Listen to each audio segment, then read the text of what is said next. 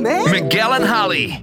Mornings on Hot 101.5. Here's Holly O'Connor with what's trending in Tampa Bay. With all of the billionaires jettisoning themselves into space recently, we also talked about the fact that Ashton Kutcher had bought a ticket to space, way long ago, years ago, on Richard Branson's Virgin Galactic flights. The one that just was like up, down, that was it. And at the time, in fact, we even mentioned on the air, I think last week or the week before, that Mila Kunis at that time was like, I'm sorry, you're a dad now, and you can't just go fling yourself into space. Yes.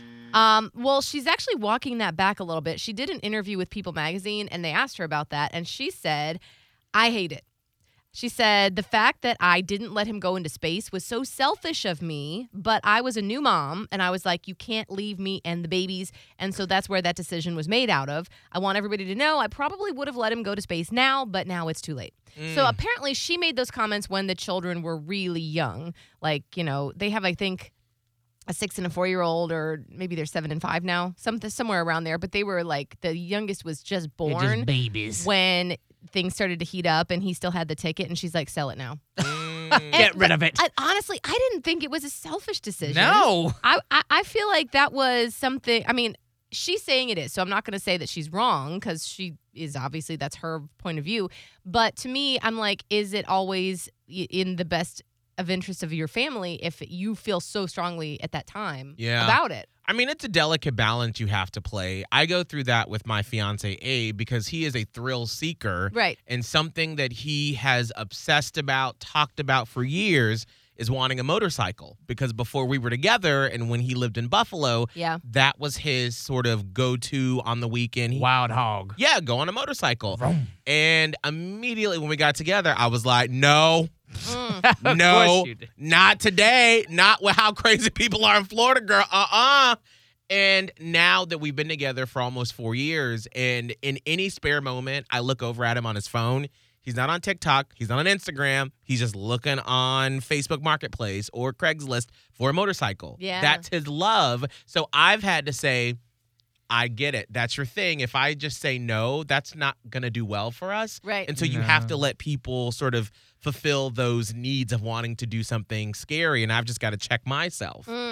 Interesting. But know that, You're going to get on the back of them? No.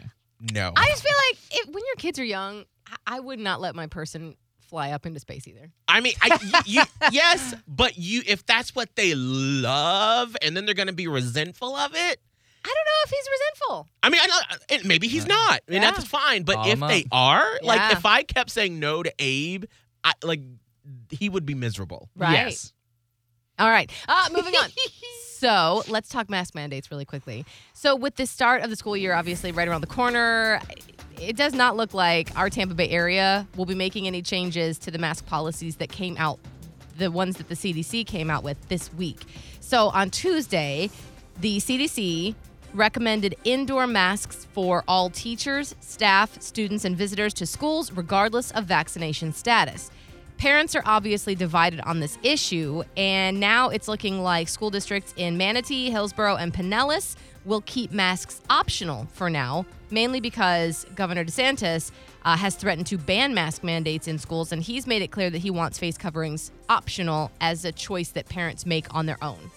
So that's where we're at right now, in case you were wondering. Obviously, we got some new updates from the CDC this week, but for the time being, it looks like masks are optional in our Tampa Bay area for schools. That's what's hot and trending with Miguel and Holly. Tax day is coming. Oh, no.